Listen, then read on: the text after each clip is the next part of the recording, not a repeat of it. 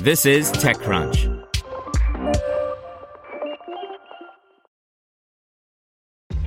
This episode is brought to you by ShipStation. You know, some things take a lot of work, like sending little robots to far-off distant planets. And just as that's challenging, so too is running a successful e-commerce business, especially when there's so much to do. So I want to introduce you all to ShipStation. Now, I love using ShipStation because of its easy-to-use dashboard, which makes managing orders and printing labels a breeze and super smooth. Oh, and the customer service is just out of this world. It's exactly what you need to help grow your business. Sign up for your free 60-day trial at shipstation.com/technews. That's shipstation.com/technews. Brought to you by the SoFi Daily Podcast. Reaching financial independence starts with having the right information. Every weekday morning, SoFi keeps you up to date with important business news, stock market happenings, and how they affect your financial life. Get your money right and search for SoFi, S-O-F-I, wherever you get your podcasts. iOS 14 gets rid of the app grid to help you find the app you're looking for. By Romain Delay. Apple unveiled the next major version of iOS a few weeks ago. I've been playing around with beta versions of iOS 14, and here's what you should expect when you update your iPhone to the final release of iOS 14 this fall. The most interesting change is something you're not going to notice at first. The home screen has been rethought. In some ways, the iPhone now works more like Android devices. You can add widgets to the home screen, and there's a new app launcher called the App Library. If you've been using a smartphone for many years, chances are your device is cluttered with a dozen apps you frequently use, some apps you only need a few times a year, and a ton of apps that are no longer useful. Maybe your home screen is perfectly organized and you're thinking that this doesn't apply to you. Arguably, you're part of the minority. Many people tell me they don't even know where app icons are located anymore, and they just pull down to use the search feature. With iOS 14, changes aren't immediately visible. If you want to keep using your phone just like before, nobody's stopping you. But the home screen is now more customizable. When you tap and hold on a home screen icon, there's a new menu that lists all the widgets you can install on your home screen. Many default apps already support widgets, such as reminders, calendar, stock, weather, music, etc. And each widget comes in multiple sizes if you want to see more or less info.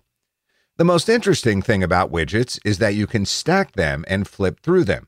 Otherwise, they'd quickly take over your entire home screen. Apple also tries to surface the widget that's most relevant to the time of day and what you're doing. The second big change with the home screen is that there's a new page at the right of your last page. The App Library groups all your apps on your phone by category. Some icons are bigger than others as Apple tries, once again, to surface the most important apps to you. In my experience, categories don't work that well as they're based on the broad categories of the App Store. But you can always tap on the search bar at the top to display an alphabetical list of your apps. It could be useful if you can't remember the name of an app, for instance. Fighting app fatigue.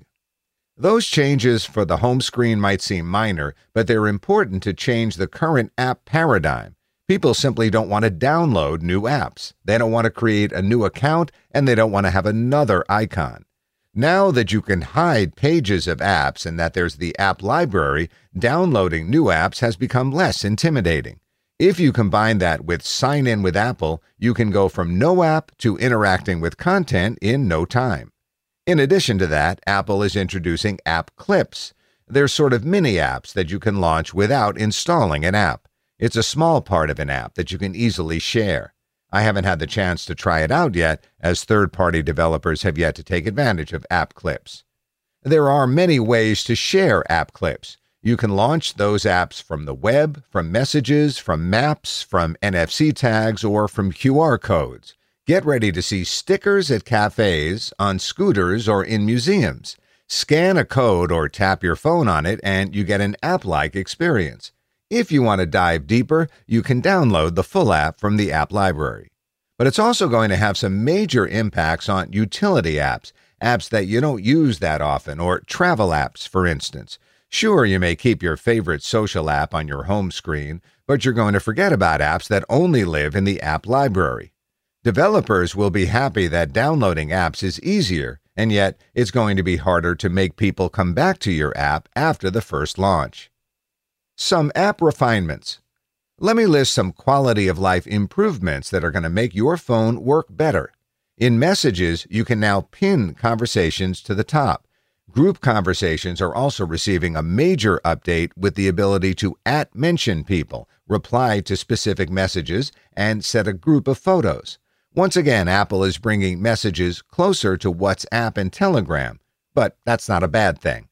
In Maps, there are many new features that I already detailed in a separate post. I encourage you to read it if you want to learn more about guides, electric vehicle routing, cycling directions, and more. The Home app has been improved with a new row of icons that describe the status of your home. For instance, you can see the temperature, see if a door is open, see if lights are on, etc.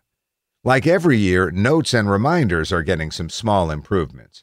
For instance, document scanning has been improved, search has been improved, you can assign reminders to others, and more. Those apps have become really powerful with these small incremental updates. All the rest. There are many things that I haven't mentioned yet or that I haven't tried because I can't use those features yet. Similarly, it'll take some time before developers start adopting those features. Here's a quick rundown. Incoming calls don't take over the entire screen anymore. You get a notification at the top of the screen, which is so much better if you don't want to answer a call. Similarly, Siri doesn't overtake the screen. Your display fades out. I think more people are going to use Siri because of this, as it doesn't feel as invasive. Your AirPods will automatically switch between your iPhone, iPad, Mac, etc. When you're on a FaceTime call or watching a video, you can switch to another app and keep the video in a corner. There's not much else to say other than it's nice. Cycling directions in Apple Maps. I'm a bike lover, but the feature isn't available in Paris. It's hard to know whether directions make sense in San Francisco or New York, as I don't know cycling infrastructure that well in those cities.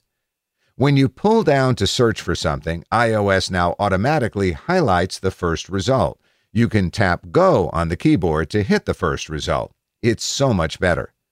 HomeKit-compatible security cameras can now recognize faces based on tags in photos. You can unlock cars with your phone using NFC if you have a compatible car. Following the acquisition of Dark Sky, you'll be able to see next hour precipitation in Apple's weather app. And you'll be able to choose a different web browser and email client as default apps with iOS 14. What about stability? The big issue of iOS 13 was that it was quite buggy when it launched in September 2019. It's hard to know whether iOS 14 is going to perform better on this front, as it's still a beta. But as you can see, Apple didn't try to reinvent the wheel with default apps. There are a ton of improvements across the board, but no big redesign of photos or messages, for instance. And I think it's a good thing. Changes on the home screen, as well as app clips, could have wider implications for developers. It could change the way you discover and install apps today. So it's going to be really interesting to see if the developer community embraces app clips. Want to learn how you can make smarter decisions with your money? Well, I've got the podcast for you. I'm Sean Piles, and I host NerdWallet's Smart Money Podcast. Our show features our team of nerds, personal finance experts in credit cards, banking, investing, and more. And they'll help you make the most of your money while cutting through the clutter and misinformation in today's world of personal finance. You'll get clarity on strategies to help you build your wealth, invest wisely, shop for financial products, and plan for major life events. Listen to NerdWallet's Smart Money Podcast wherever you get your podcasts.